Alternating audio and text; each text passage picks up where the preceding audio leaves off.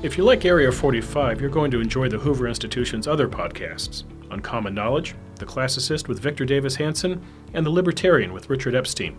Subscribe now to the Hoover Podcast at hoover.org/podcasts. That's hoover.org/podcasts. Hoover Podcast, ideas defining a free society. Hello, it's Tuesday, February the 6th, and welcome to Area 45, a Hoover Institution podcast examining the policy avenues available to the 45th President of the United States.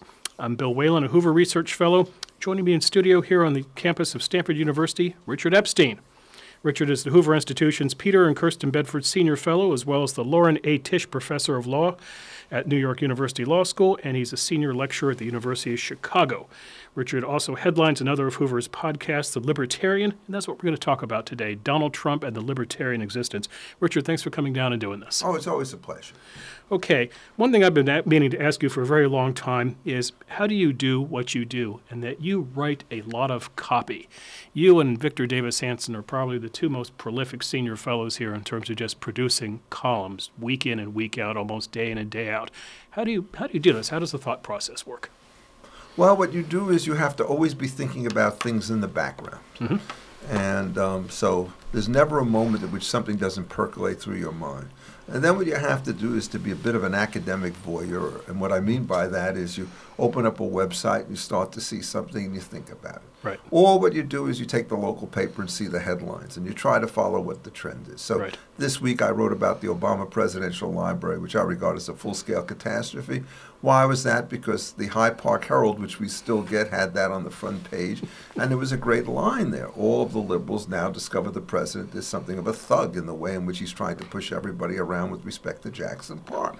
And so the cool, mellow Barack Obama has another side, and it's an angle, and you could write about it.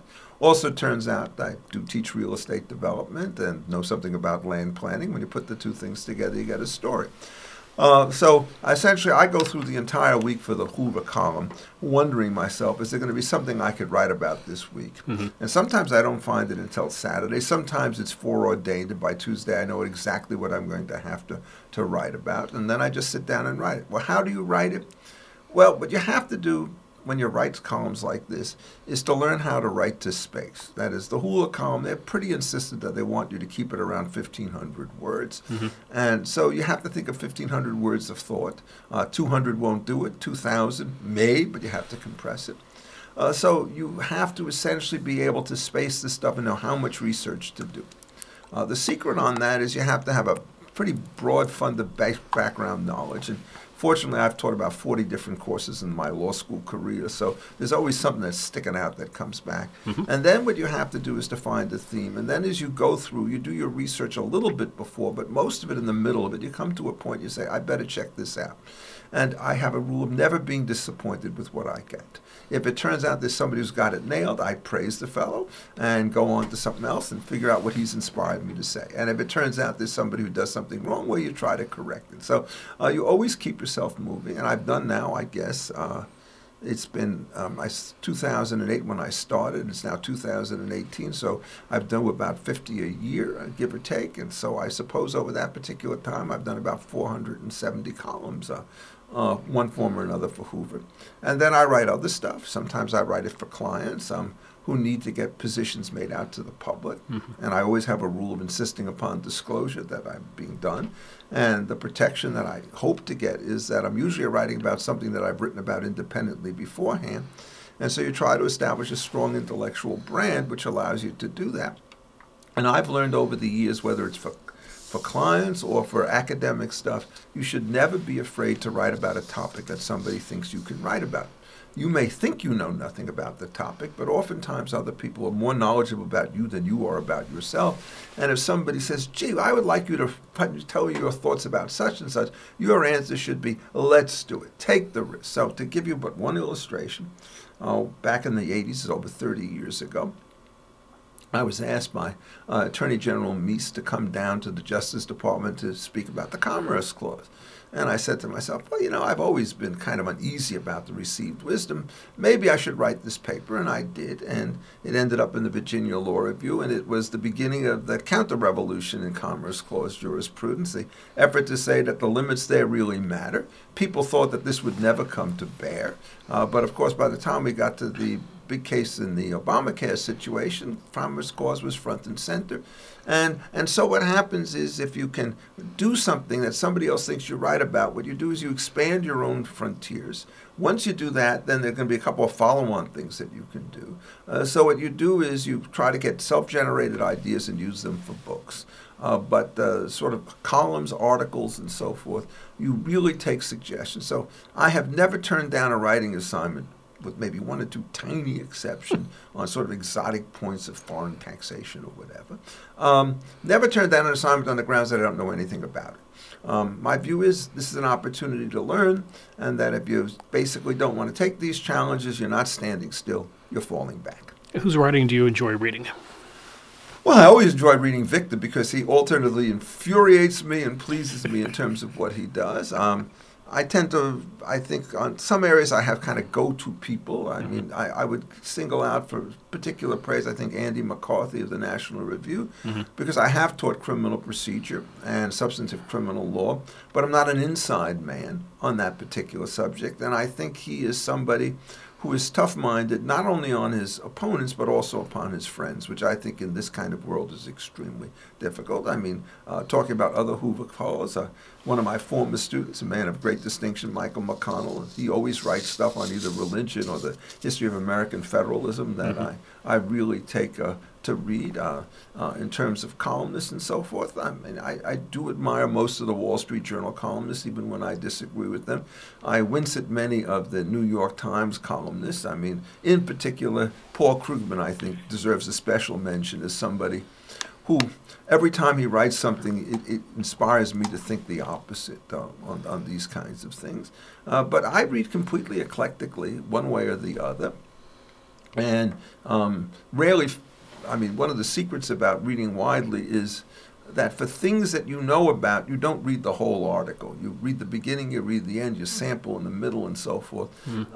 With the time when you read in greater depth is when you want to criticize something, and the secret of that is somewhat different, which is you do not write blunderbuss criticisms where you talk about 15 people, each of them in one sentence each. What you do is you take what you regard as the strongest intellectual opponent, study that in detail, and then write about that in detail in order to get yourself some kind of intellectual credibility. That is, there's a certain kind of danger in flitting from rose to rose, right? Hoping to get pollen here and nectar there, or whatever you get from these flowers and so forth, without really hunkering down. So it's all so it's all that same way. And of course, the other thing is, do you like reading judges and so forth? And, it's hard to say, who are your favorite judges in a given way, but just to mention one, there was this very difficult question about the Fourth Amendment and surveillance, and there was an excellent opinion in the Sixth Circuit by Ray Kethledge, and so when I did one of my Hoover columns, I led with talking about what he had said and explained why I think that he knew a lot more than the Supreme Court justices did, given the way in which the discussion and the oral argument had gone. So I think that is probably it. And of course, historically, you always like to read the great classics. Right.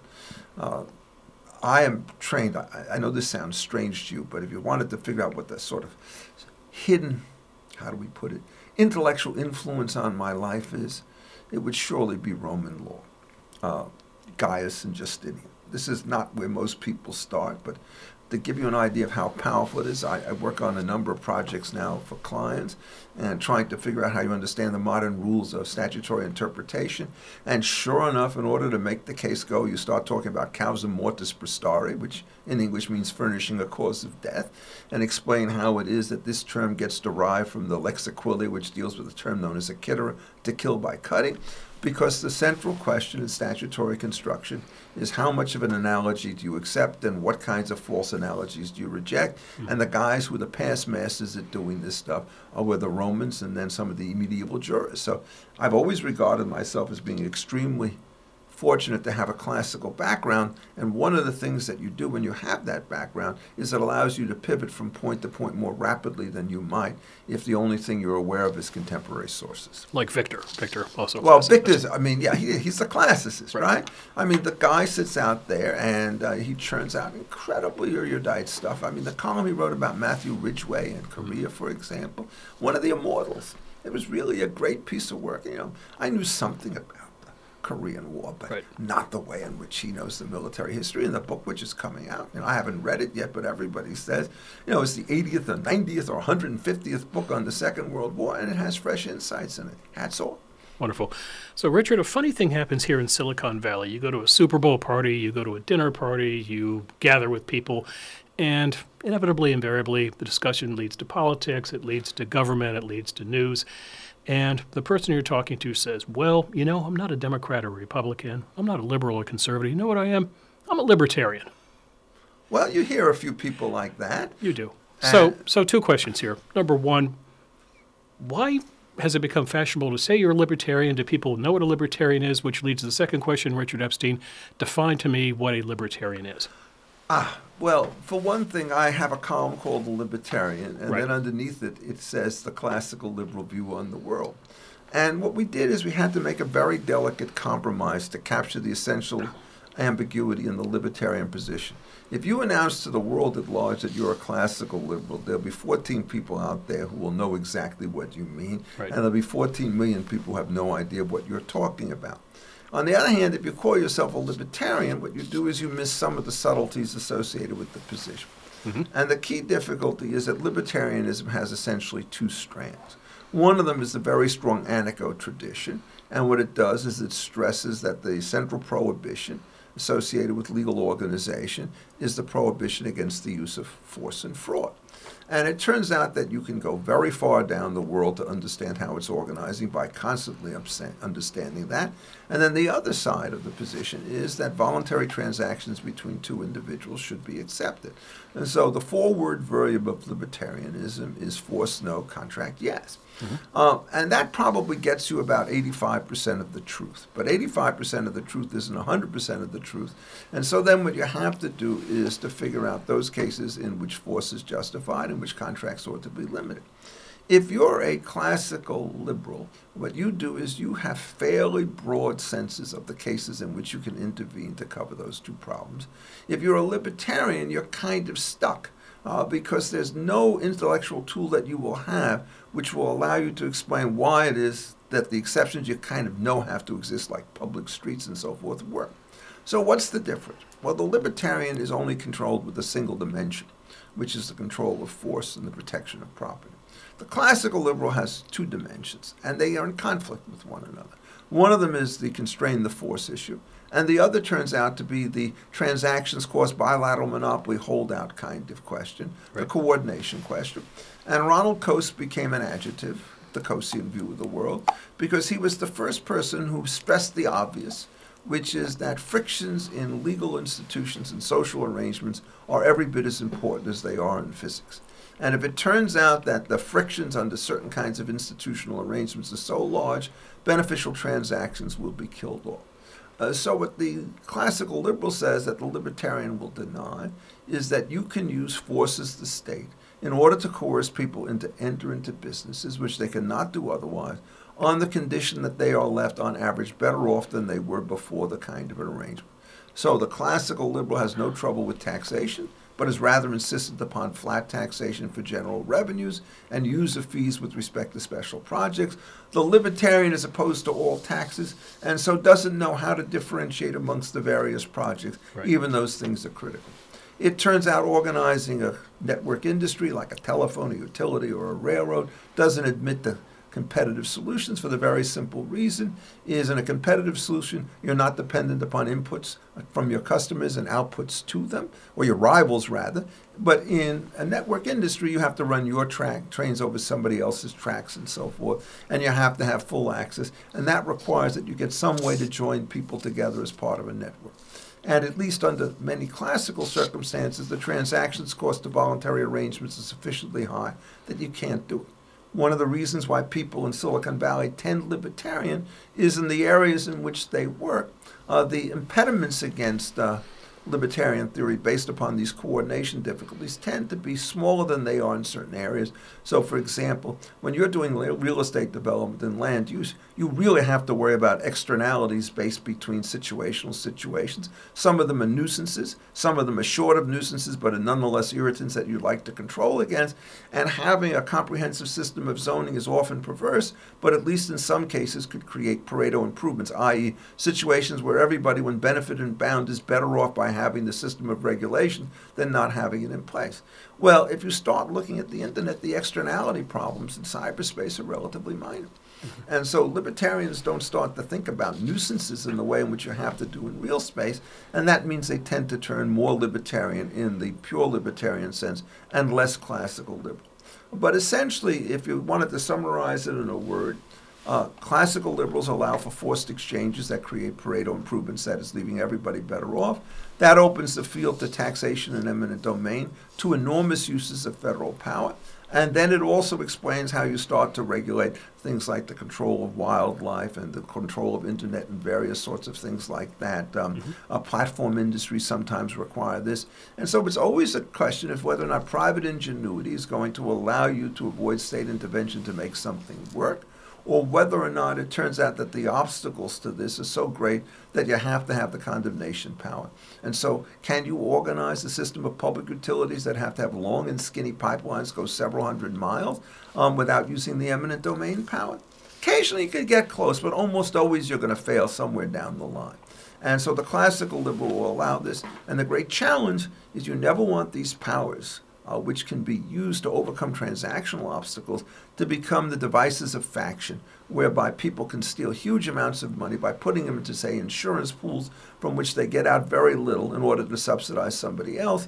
And the ACA, the Affordable Care Act, essentially cratered, largely because it used insurance as a redistribution mechanism rather than a risk reduction mechanism. And sure enough, the adverse possession problem took place, and you see these private plans and these state plans failing in droves. I've said this 10, 12 years ago. If you want, there's a debate that I had with, I can't remember the name of this woman, but at the NYU law school about 2009, about whether or not Obamacare would succeed or fail. And I said it's just a matter of time before it craters.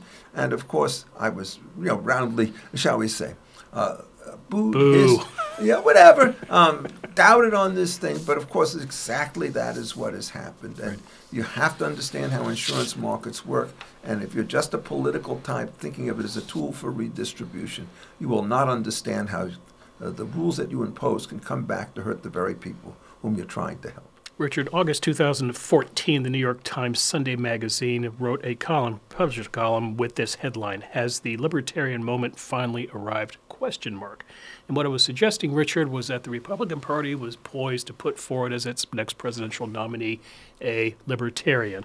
And here are the words the New York Times used to describe this. It talked about, quote, "A GOP more flexible on social issues might also appeal to another traditionally Democratic group with a libertarian tilt, the high-tech communities in Silicon Valley and elsewhere, whose mounting disdain for taxes, regulations, and unions has become increasingly dissonant with their voting habits."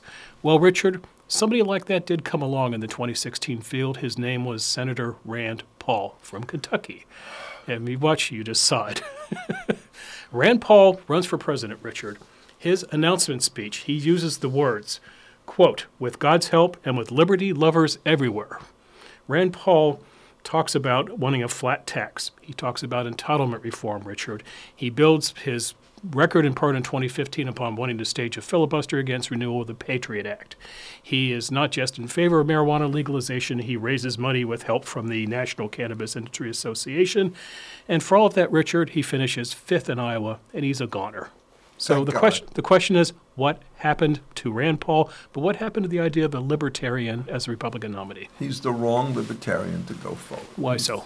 Oh, because he makes so many stupid blunders that it's hard to keep track of them. So, for example, I talked about the cases for general regulation, and common carriers are one of them. Mm-hmm. And what you want to do, therefore, is to ask whether or not a common carrier is entitled to engage in discrimination of letting passenger on or off a train.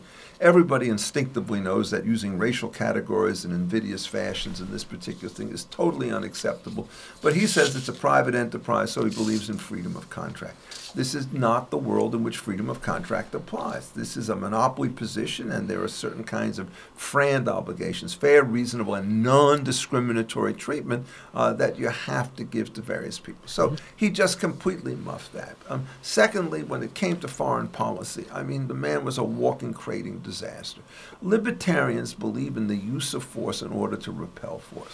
It is one of the great political challenges for every theory, libertarians included. When you are not attacked, but your friend is attacked, you may not be obliged to defend him, but you're certainly not obliged to stay out.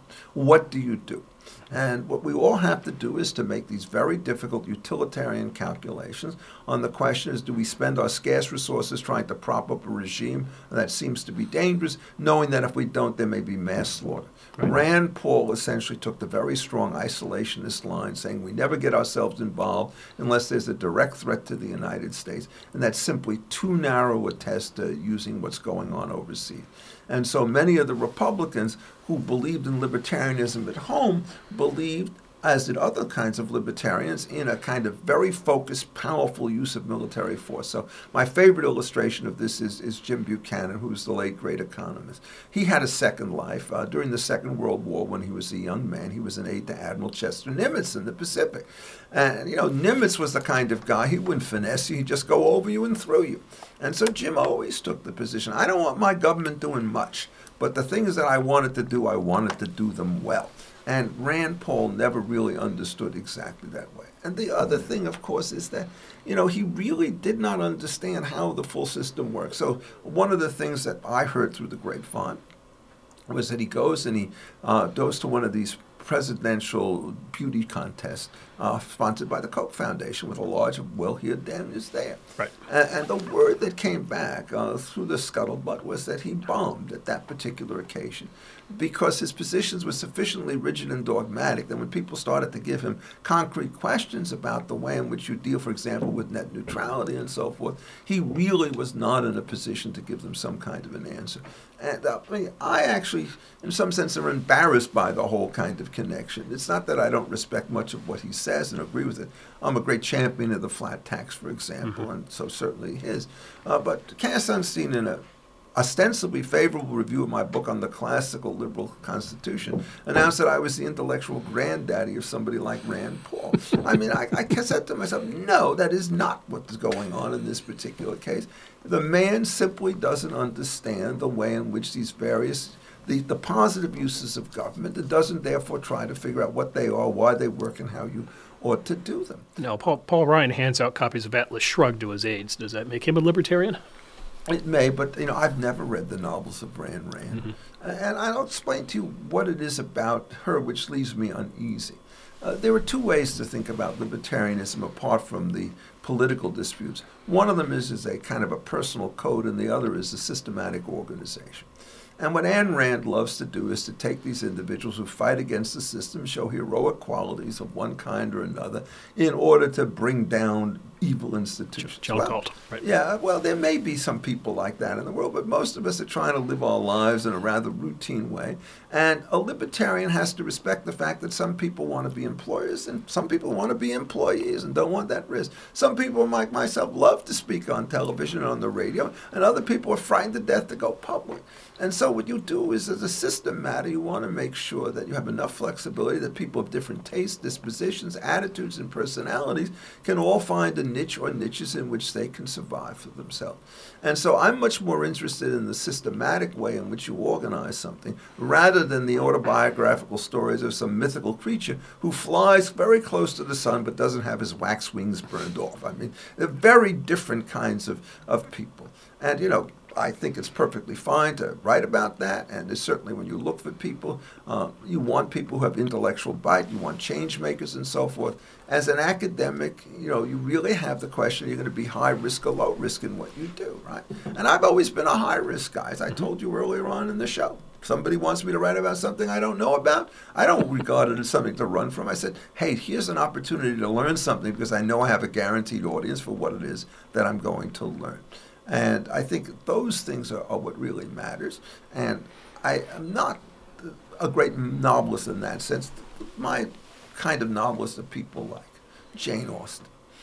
I mean, because everybody loves her because she writes on a very, on a very small pad of paper, paints on a very small canvas, but she has such incredible detail about the people whom she writes about and talks about that everybody who looks at it says, God, there's something about this that I've learned about myself and everybody else. And I don't know if you remember the beginning of Sense and Sensibility, where the rich fellow talks himself out of a large inheritance gift to his wayward niece. And you just see the cycle. I say, well, I'll give it 10, 5, 2, 1. And you end up at 1. And it's just a brilliant portrait of how it is that generosity is always tempered by egotism. And you look at that and you think to yourself, is this who I am? Is this the way I'm going to behave? Can I do a little bit better? Or does she really have it right in some sense of the world? So there are kind of different sorts of people. Some people like Rubens. I prefer Vermeer. Okay. Donald Trump. Oh. If there is a Libertarian Rushmore, Richard, I assume you're not putting Donald Trump up on the Libertarian Rushmore. But is this... Let's go to that great political philosopher Mick Jagger, who famously said, what? You can't always get what you want, but sometimes you find you get what you need. Is Donald Trump at least giving libertarians what they need?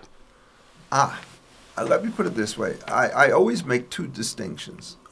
One is I always talk about Trump a la carte, which means that when you pick the first thing out from the menu, it doesn't give you any information as to whether you're going to want the second thing on the menu. Right. So he's a guy that whom you can rate that 10 on one issue and 1 on another issue and be correct on both of them. There are very few people who have that kind of erratic behavior, which makes it hard to sum him up over all relevant dimensions. And the second thing is I draw a fairly strong distinction between Trump the man and Trump the administration. And the Trump administration, at least from the people whom I know, are extraordinarily able people who are doing, I think, really powerful and wonderful work. I can't say that about all of them. Some of them are more silent than others. I am proud to say that a very large number of my former students and academic associates have gone into the administration, and I regard them all as the creme de la creme, and I'm just overjoyed to see them in that administration and working. And so what happens is when I see particular things come out, which generally get rebuked, my attitude is he's done the right thing, but almost without error. If he starts to explain why he's done the right thing, he tends to give the wrong reasons. Give me a for instance. Well, the Paris Accords, I think, is a classic illustration of what's going on. I mean, how one should think about climate change is an extremely complicated problem, to put it mildly. Right. But there has become a kind of religion which goes far beyond the facts in the way in which it characterizes the current situation. And so we hear stories about catastrophes that are just looming around the corner. So to give you an illustration of something that I read just yesterday when working on a piece on this subject, was there were projections or estimates of what would be the rise in sea levels in the United States from, say, 1996 to 2016. Now, the historical norms in this particular area have been that sea level has risen for many years, centuries in fact, by about 1/20th of an inch a year or 5 inches a century, if you do the very difficult math to get there.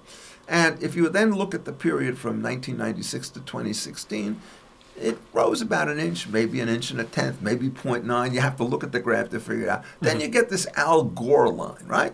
And he's got it going up 40 inches. So he's merely off by a factor of 40. Now, if you start using a guy like that as the basis for your future projection, you're going to see what these complaints look like. And I've worked on these for clients' issues.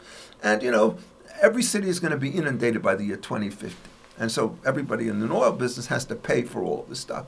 It's just, if you try to do a probability estimate of these things based upon the existing numbers, you may be able to get to a foot. It'd be very unlikely you could get to a meter. You're certainly not going to get to 6 feet in 42 years. And yet, that seems to be the new normal about the way in which it goes. So when you get out of the Paris Accords, what are you doing? Oh, the first thing is you're not committing huge resources by fiat to deal with a problem of uncertain magnitude, knowing full well that the United States today is still, in terms of the utilization of carbon dioxide for production, the most efficient company in the world. So we produce much more than China. but we produce it with half as much of the carbon dioxide emissions. And what happens is the thought that you should now try to be draconian and cutting down in the United States, which is efficient, instead of going to China and to India, which are inefficient, is crazy. So to give you an illustration, Stanford has this chronic problem of water shortages, right? Mm-hmm. And there are two kinds of people who've responded to water shortages. Some people with great foresight have managed to triple their efficiency before the crisis comes. Other people have done absolutely nothing. Now when the crisis comes, what you do is you tell everybody, cut down pro rata 10%. Well, the first guy has already cut out all the fat. It's crazy to ask him to bear the burden. It's the second guy who's done nothing who should do all of the work. And yet we only have a pro rata system because it turns out we are now treating unlike cases alike instead of like cases alike. That's a bit what's happening with respect to the Paris Accord. You give the Chinese a 15-year pass, and they announce that they really are into controlling global warming. They're reducing the number of coal stations that they're going to use from, say, 400 to 250. But it's not even clear that they're going to use the right kind of coal. So you take the Germans, they're worried about carbon dioxide. They have wrecked their entire energy economy by the kind of foolishness which they cannot sustain. First of all, they won't burn hard coal, which has low CO2, because they're afraid of that, which is trivial, compared to the immense amount of visible, dirty, ugly pollution that comes out when they burn lignite coal, 98% of their coal supply. Then, of course, that's not sufficient. And so these people start burning wood, which is even worse in terms of the way in which you're doing this. Then they try solar panels in Germany in winter. Who are you kidding? So there's a great website, one of the sort of skeptical website, has a picture of a German solar panel covered with snow in the middle of December, saying this is the technology of the future. So he gets out of this particular arrangement, and what he does is he then gets away from the serious problem of having to make huge compensation to other nations for the harm caused by global warming. So there was a very interesting piece in the Wall Street Journal and the New York Times about some woman who was a Trump nominee. And she didn't know much about global warming, and I'm quite prepared she didn't do it. But the comment they made is, and she said something about the improvement in the amount of greenery attributable to carbon dioxide. This is not a myth. It's a fact. I mean, it's been documented time after time that the amount of new greenery on the Earth's surface is about 14%, which is about the size of 2 continental United States in the last 30 years as a positive effect of global warming.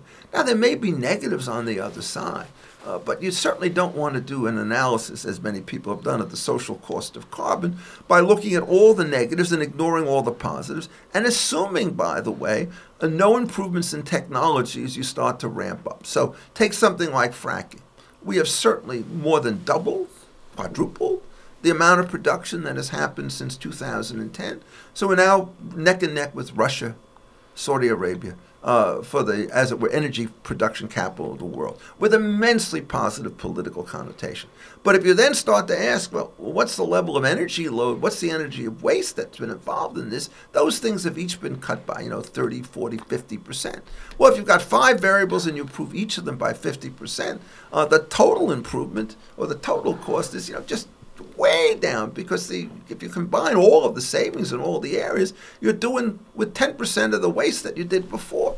And most of the estimates that are put forward are completely non-dynamic about the way in which markets could respond to these things. To give you about a simple-minded example, if you're looking at methane, that is a greenhouse gas, and it goes into the atmosphere. It turns out to be more dangerous per unit than is carbon dioxide. But remember, methane is also natural gas. Right. There's a strong incentive to capture that stuff and to recycle it one way or another. And so when you're looking at the way in which this has gone, my conclusion, having talked about this and thought about it a lot, is the technological changes in the United States have been so dramatic that the real challenge is to figure out how to get them worldwide. And so what's the problem? Well, I've had clients who have come up with really novel and powerful technologies, for example, to get waste metals out of slag and waste, just completely different structures than before. So I said, take them to China. And this is what everybody tells you. Everybody tells you. You share any intellectual property with the Chinese, they'll steal it.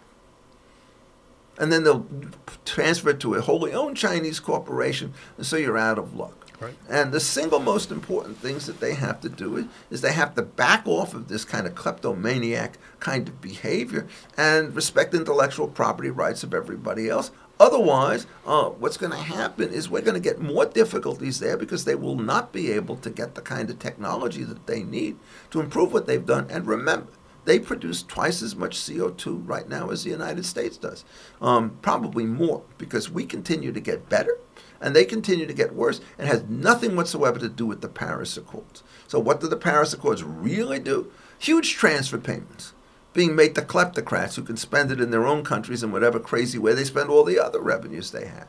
So getting out of that particular pact, I think, is an enormous advantage. There's a lot of rumors to the effect that the Germans are going to have to get out of this thing as well, at which point the whole thing will collapse. But they've ruined their economy. Only a mad person could think that your primary technology should be wind and solar. So it sounds like you would like a little more intellectual heft out of this president when he doesn't act. It sounds like your complaint is this: he pulls out of Paris, and it's, well, we're not going to be dictated by what other countries want to do, and you'd like to hear more of an intellectual explanation. But, Richard, didn't we have 8 years of a University of Chicago law lecturer who gave us a lot of intellectual... Yeah, but he didn't know what he was talking about. I mean, look. But we got professor to death for 8 years. Yeah, well, look, it's not a question of him sounding like a professor. Right.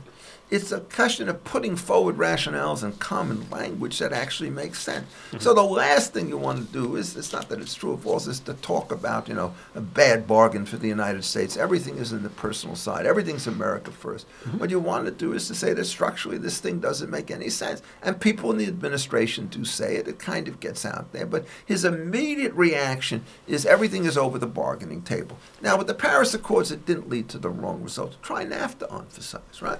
The man actually thinks that when you're talking about a couple of $1 trillion in trade, whatever the number is, it's over $1 trillion, right? And you got a $71 billion balance of payments, quote unquote, deficit, bad deal. Mm-hmm. It is hard to explain the stupidity behind a statement like that. And what I tried to do is you break it down into 3 components to get this thing into control. First of all, you say, what about all the stuff that America sells overseas? And, we have huge amounts of foodstuffs that we send out to Mexico and so forth. All of those are positive sum transactions for the United States and for the Mexicans, right? So you don't want to kill those. And then we import stuff. Well, when we import stuff, again, it's positive sum. Now, how does that deal with our international position? When he was a real economist, 40 years ago, Paul Krugman did some really great work indicating that the great benefits from international trade was the ability to share and pool technology across lines.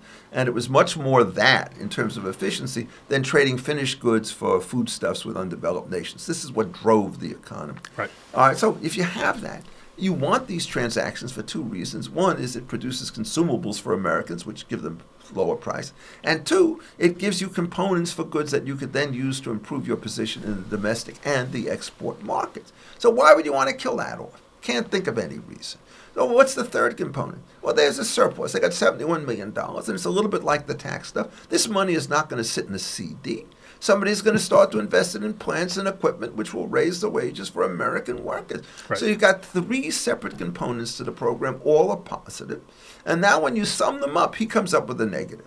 I mean, this is, got the wrong direction as well as the wrong arguments on this stuff. And yet at the same time, when the tax thing comes through, the question of whether it's going to be passed through one way or another, he supports the bill. And he's right. So the money comes back home. And then if you recall, there were many people who said, oh, my goodness, they said. All these corporations are going to do is going to make distributions to their shareholders. Thank God. Because if you keep the money in large corporations, it's hard to do through large corporations seed capital ventures. You have to start small. It has nothing to do with the incompetence of large people. It's just that if you got $1 billion project and you're putting it into the middle of a $100 billion corporation, anything that it does is not going to make much of an effect on the bottom line. So when you have these high variable projects, you have to put them as isolated ventures, and you're going to only be able to do that if you get capital distributions to individuals who can then invest them into some smaller firms. So what's going on is now described by the conventional liberal press as sort of the idleness of the rich, right. And to be condemned is exactly the opposite. what it turns out to be, quite emphatically, is the ability to redeploy capital more efficiently. And the single biggest challenge about the American exchanges is we are so tough on going public that we delay the process more than we ought, which means that it's harder for the real financiers and innovators who are basically good with small corporations to liquidate their positions and start over again. The term serial investor is not an insult. It's not like serial killer. A serial investor is somebody who knows how to start from the ground up, somebody like Peter Thiel, right? He can always figure out what to do. I don't want him sitting there holding preferred stock in a large corporation. I want him seed venturing 10 or 20 other things that he knows what to do. And our startup rate is down. And this, of course, is the Obama genius, right? They get very hostile to going into public markets. And then, of course, on the patent stuff, I don't know if you're aware of this, but there's a huge cleavage in the field. And many people like myself say that the major effect of the America Invents Act of 2011, another Obama conviction, was essentially to destroy the incentives to invent by small people. And in fact, the small inventors were the ones who were most against it. Right now, the thing is playing out again in front of the FCC and a lot of other areas on net neutrality. And the marketeers like myself are saying, look, I don't worry about holdouts in this particular business. Right. I worry about government stagnation. And people on the other side are saying there always have been holdouts. And then you ask, where are they? And it turns out you can't identify any serious case of a holdup that has stopped a good transaction. So serial investor, I think you found a good word finally to put after serial. Serial is usually a pretty bad predecessor. That's what I said. Philanderer or murderer, you name it. Yeah, I know. Let's have Professor Epstein hand out some grades to the freshman president. These are libertarian grades. I want you to award the president. Course number 1, taxation.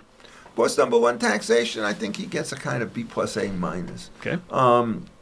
The reason why he doesn't get a higher grade is he's too unwilling to tackle progressive taxes on the ordinary income side. Mm-hmm. And if you really did this correctly, that top bracket would go down to what it was under Reagan at 28. Ideally, I would have it as perfectly flat. And I would also switch it to consumption. Switching to a consumption tax is a huge burden if you do it incorrectly. But there are a couple of things that he could have done which never made it onto the plate.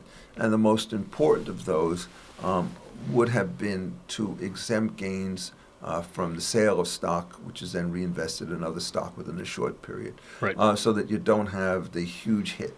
There are a series of like-kind exchange provisions associated with corporate reorganizations and land transactions. They're too narrow and they ought to be broadened. He wasn't prepared to take that on. On the other side, there are an incredible set of tax rackets which are widely unknown by the populace at large that should have been closed.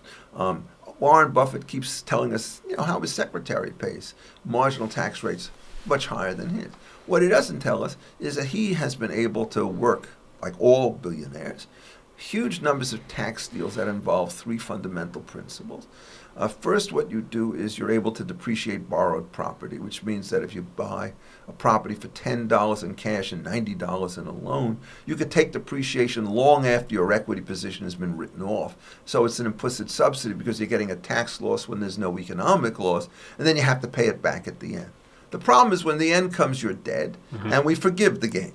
And then to make it worse, we could amplify this early deduction tax forgiveness by partnership allocations under Section 704.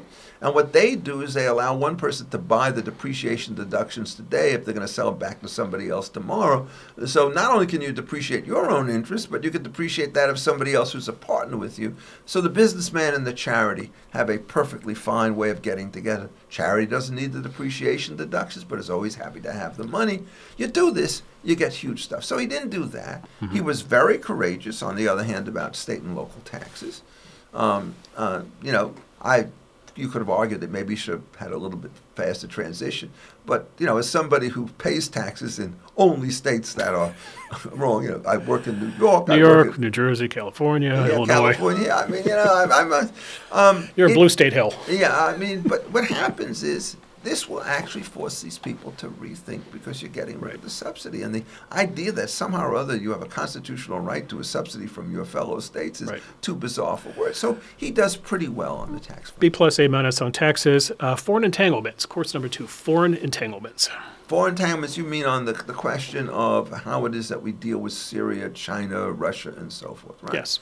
Yes. Again, I would sort of rate the performance about the same level. I mean, it's vastly superior to the D plus C minus performance that you had under the Obama administration. Mm-hmm. He has flexed the occasional muscle in Syria and in Iraq, and I think that those things have helped. It's not as though there's been a dramatic public statement, but he's more willing to use force, less worried about the fact that you may burn down a eucalyptus tree when you bomb the enemy and so forth than the other guy. He has, Jim Mattis is a, advisor par excellence in the Defense Department. And mm-hmm. you remember it was Mattis who was sacked by Obama back in 2013 because he disagreed with the policy. I think Trump should be a little bit more full-throated with respect to NATO, but I do think he is basically committed to them, and he tried to get them to build up forces. Towards the end, even Obama realized that if you had a complete void by taking American tanks out of Western Europe and out of Latvia and places like that, you would run into trouble. Trump has kept that up. On China, I mean, it's an extremely delicate situation because, you have to deal with somebody whose help you need with respect to North Korea, but whose, aspirations in the South China Sea are simply beyond parallel. I mean, this is a guy they create fake islands in the middle of nowhere and claim navigation rights. I mean, this is just a thoroughly bad actor from start to finish. Putin is a complete louse and a scoundrel, as I think everybody knows. Trump, I think, has finally learned that lesson. And if he keeps the energy going in the right direction, he'll undercut the key source of revenues that the Russians have, which will help. I think in the situation with Iran, he was left in a terribly bad position by the Obama Treaty, which should have never been made. And it was made by rather grotesque constitutional conventions. Mm-hmm. Unraveling it, of course, is much more difficult than not making it under these circumstances. And I think he's done a pretty credible job. Tillerson, I think, has done a pretty credible job in trying to keep the pressure on without creating a complete disruption with our allies. So overall, I would kind of say not as successful as tax, but it's a harder field, right? Tougher course, right? So Libertarian grade of about a B? No, a little better, B plus. B plus, okay. Course number 3, entitlements. Libertarian grade of? B minus, I would guess. That generous, wow. I mean, look, with entitlements, the first thing is, do you expand them? And if every other president has and you don't, that's a huge achievement. And if you recall, what Ronald Reagan did was only change the second derivative. That is, he reduced the rate of increase in the size of the entitlements. He was never able to turn them around. George Bush tried with Social Security, did not understand how complicated the system was, and completely failed with that back in 2005 and so forth. What has happened here, I think what's going on is that the good stuff of the Trump administration is they're not actively pumping in order to expand their scope, but they failed in trying to reshape it. So, I mean, to take the noticeable failure, it would surely be the ACA. They try to talk about repeal without replace. And again, they make the terrible mistake of not understanding that transitional systems are extremely difficult to organize. And in fact, they did not organize them at all, let alone organize them well. So I've written extensively on these columns about what you have to do in order to straighten out the ACA. You have to get a different list of essential benefits. They're much too rich. You have to change the MLRs, the administrative loss allowances that come under these things. You only allow people to spend 15% rather of your total things on administrative costs. A, you have a definitional problem of what counts as an administrative cost, and B, it violates the equal marginal principle. If you could spend $1 better on administrative controls than you can on medical researches, a firm will do this, a government relegated won't do that. The Republicans didn't want to talk about that. They didn't try to figure out how you rationalize the stuff with respect to pre-existing conditions. They did nothing with the crazy privacy rules that were introduced under HIPAA, which probably cost the economy God knows how many billions of dollars each year with needless courts of protection that only irritate and infuriate everybody who has to live on them. So they're just a huge number of mistakes. He hasn't been able to control anything powerfully with respect to the Medicaid payments, right? Block grants to the states and so forth. So he hasn't done anything terrible, but he muffed the one opportunity he had, and this is exactly why he's not a serious president in one sense. He doesn't know enough personally to actually take the lead on something as complicated.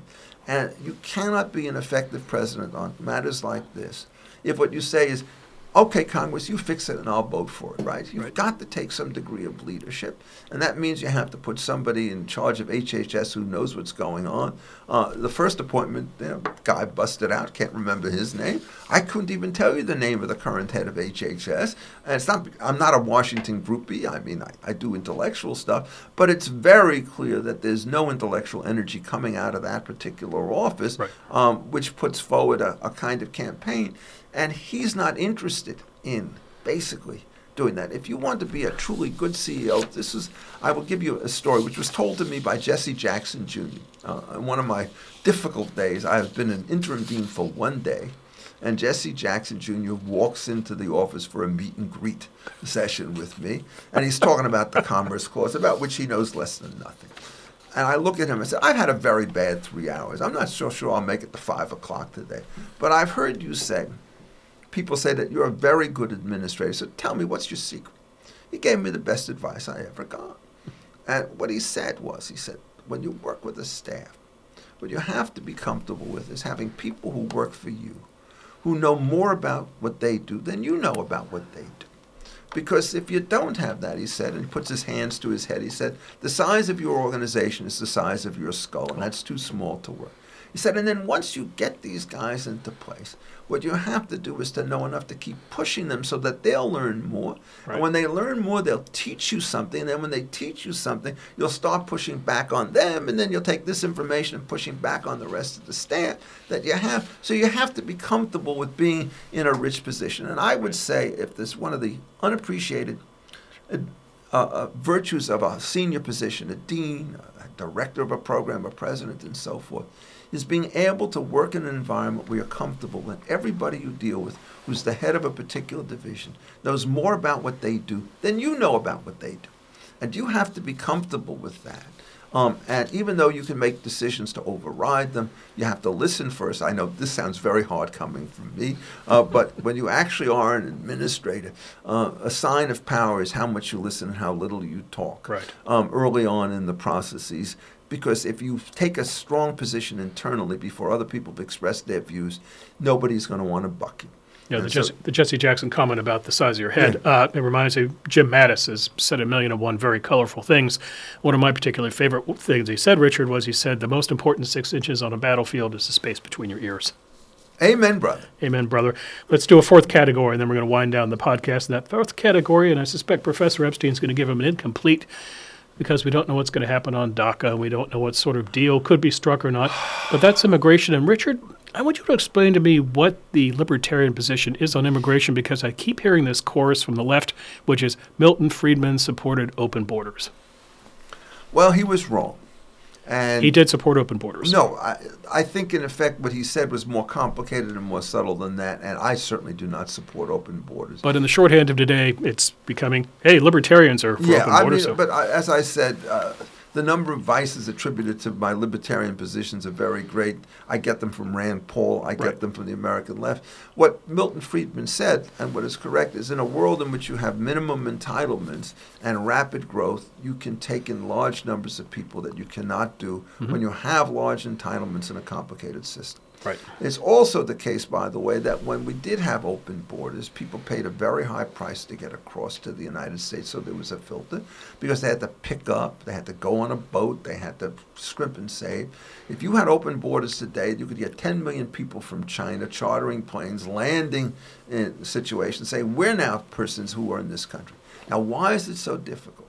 Well, first of all, you have the entitlement questions. And secondly, as with the immigrants in any period, immigration is a change in political power. Right. And so what you do is, if you're going to start taking in 100 million Chinese, all of a sudden it's the most powerful interest group bloc in the United States, and they push forward a constitutional amendment that gets rid of the First Amendment. You cannot have open borders under these circumstances where, in fact, it's going to completely rip up the political constitution in groups. Everybody kind of knows this. But on the other hand, if you don't let your borders open up some, what you're going to do is you're going to essentially kill your ability to get the kind of intellectual energy and personal and entrepreneurial behavior that are associated with immigrants. Right. So some immigrants are a huge thing. So the battle is which kind, and there's an interesting debate over this.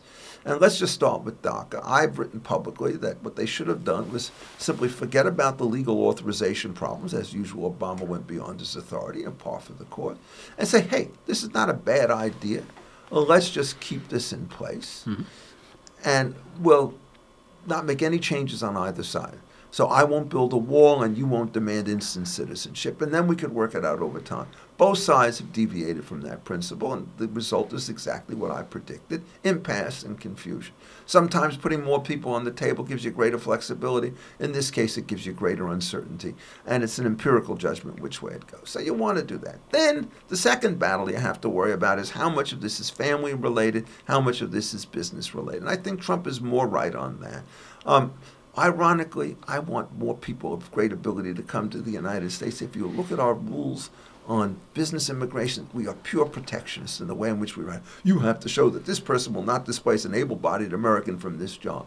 There's never the thought that some of these immigrants will actually become managers, entrepreneurs, and business makers of their own who will add an immense amount to it. So this kind of short-minded protectionism is inexcusable, and you really want to increase the ability of people, fairly substantial number of people, of all kinds, skins, complexions, and beliefs to come into the United States. On the family stuff, it's really crazy. I have always thought that the so-called constitutional claim, this is highly controversial, that anybody of an illegal alien born in the United States as a citizen of the United States is a crazy rule. It's the 13th or the 14th Amendment? It's the 14th Amendment, and the issue is, does it say that? And there's nothing in it that's explicit about it, and the key cases that have cited for the proposition that the children of immigrants, Chinese immigrants, who are aliens in the United States as citizens, only had to do with people who were legally in the country. There was not a word about illegality, which could change everything. But that's a huge thing to fight. But actually, I think it's probably a battle worth thinking about, although I don't think politically is one that's worth doing. Right. But the sort of chain situation, uniting families may be fine, but grandparents, kind of doubtful. Second cousins, not really. So it's going to be the nuclear family if you're going to do this. And I think, in effect, if you switch somewhat from family-related to business-related, it will help the United States. And strangely, it will also help other nations. And here's why.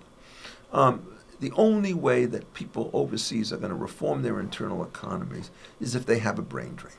And then they realize the only way they're going to be able to keep people is to make things more attractive.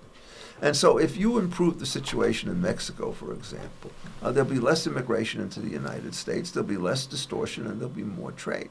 So if you really want to control immigration, the best thing to do is to have open borders for goods, even if you have some limit on borders with respect to individuals, so that people in the United States will think, hey, I can go back home to Mexico where Spanish is my first language, I can be a full citizen and so forth, because my wage levels have gone up 25%. And I want that. I am holding up a watch right now, Richard, not because time is up, but because if you popped open this very nice Swiss watch, you know what you would see? What? 1,000,001 moving parts. Yes. This is immigration. Yep. We've talked about DACA. We've talked about what's called chain migration. We've talked about who comes to this country. We've talked about economic beds. We haven't even gotten to government services like education, healthcare, and so forth. We're talking now about economies of other nations, in which somebody's going to say we need a Marshall Plan for Central America and so forth. Richard, it's like opening up a very nice watch and looking at a million things moving around. What does a libertarian, what is foremost for a libertarian to see fixed or remedied? I'm not sure you can fix it because 30 years ago we had this debate in Washington. We may be having it 30 years from now. But from the libertarian perspective, what is the greatest priority right now? My libertarian perspective. Yours. Right. Well, I wrote a book called Simple Rules for a Complex World, right? Mm-hmm. And what I meant when I wrote that particular book is there are many areas of life in which what we do is we use multi-factor tests to decide whether X or Y is going to happen. Right. And what we need to do is to put into place sharp boundaries. I can't cross this boundary line, and then within the domain that is mine, I get to decide what I want.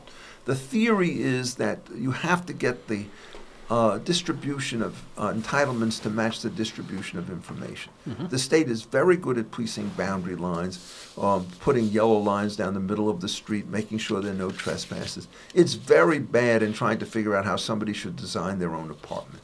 So if you could just have zoning worrying about massing and location and not worried about uses and so forth, it would be a vast improvement. If you could have employment contracts in which the only thing the state worried about is whether or not you signed on the dotted line or used some kind of force and abuse and didn't start meddling in terms, things would be often better.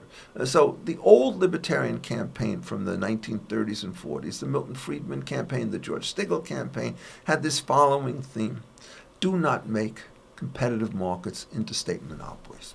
And if you could reverse that, that would be it. So those two things are what I would do first. Welfare reform is a nightmare. It's going to be hard to disentangle that in any sensible way. Immigration, as we've seen, is a real difficulty. You're not going to get huge there.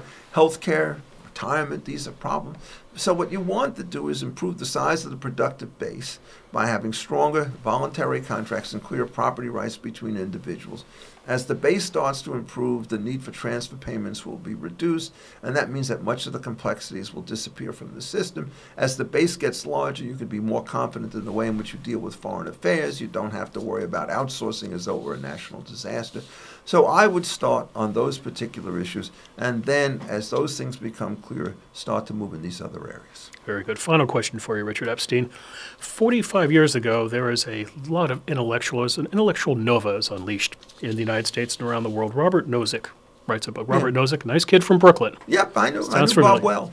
I think it's son of immigrants. I think he was like one step away from shtetl. His daughter was my student. He writes a book called Anarchy. Utopia. Right. Not long after that, Hayek wins the Nobel Prize in Economics. I think in 1975 he wins the Nobel in Economics. I think a year later Milton Friedman wins the same award. Margaret Thatcher comes along not too long after that as the leader of the UK opposition. You have tax revolts in California and Massachusetts, and then a guy named Ronald Reagan gets elected. There's sort of this great burst of energy, Richard, in the mid to late 1970s, culminating 80 with Reagan. So here we are 35, 40 years later. Do you see that energy coming anytime soon? Is there a future parallel you see happening here? Well, I don't see the leader who can do it. There's no Thatcher. There's no Reagan. Trump is too flawed, too personal, not detached enough. One of the things about Reagan, which is clear when you read the Anderson stuff and the papers that he put out, the guy actually was a serious thinker. He was folksy in his style. And my friend Doug Ginsburg, when he worked for the president, said you go into his library, you see copies of the classics, and they were all annotated in the margins by none other than Ronald Reagan. Right. I wish there were somebody, I think, who had that particular stature. I suspect there is somebody out there. I suspect that I cannot name that particular person. I know it's not Ron Paul. I'm not sure who it would be. But, I would love to see a classical liberal candidate go through who understands, A, the limitations of markets, B, the importance of taxation and regulation in certain areas, and C, the importance of social norms in the way in which you document situations, and also some sense of the real difficulties of transitional justice, which makes it much harder to reverse mistakes than it is never to make them to begin with. So if that man or woman is out there, you're ready to have a conversation with them. I'm willing to be a free advisor. Richard Epstein, I enjoyed the conversation. Thank you. You've been listening to Area 45, a Hoover Institution podcast on the Policy Avenues, available to the 45th President of the United States. If you've been enjoying Area 45, please don't forget to rate, review, and subscribe to us on iTunes. And if you wouldn't mind, please spread the word, get your friends to have a listen. And I encourage you to do the same for Richard Epstein's very fine podcast, The Libertarian, which is also available to you. The Hoover Institution is online at www.hoover.org. And while you're there, do yourself a favor and sign up for Hoover's Daily Report, which delivers the best work of Richard Epstein and his colleagues to your inbox every weekday. The Hoover Institution has Facebook, Instagram, and Twitter feeds. Our Twitter handle is @HooverInst. That's @HooverInst. Richard Epstein is a brave man. He's also on Twitter. His Twitter handle is @RichardAEpstein. That's @RichardAEpstein, @RichardAEpstein. For the Hoover Institution, this is Bill Whalen. We'll be back soon with another installment of Area 45. Until then, take care. Thanks for listening. This podcast has been a production of the Hoover Institution. For more podcasts from the Hoover Institution, please visit hoover.org or Hoover's channels on iTunes, SoundCloud, or Stitcher. I'm Chris Dower for the Hoover Institution.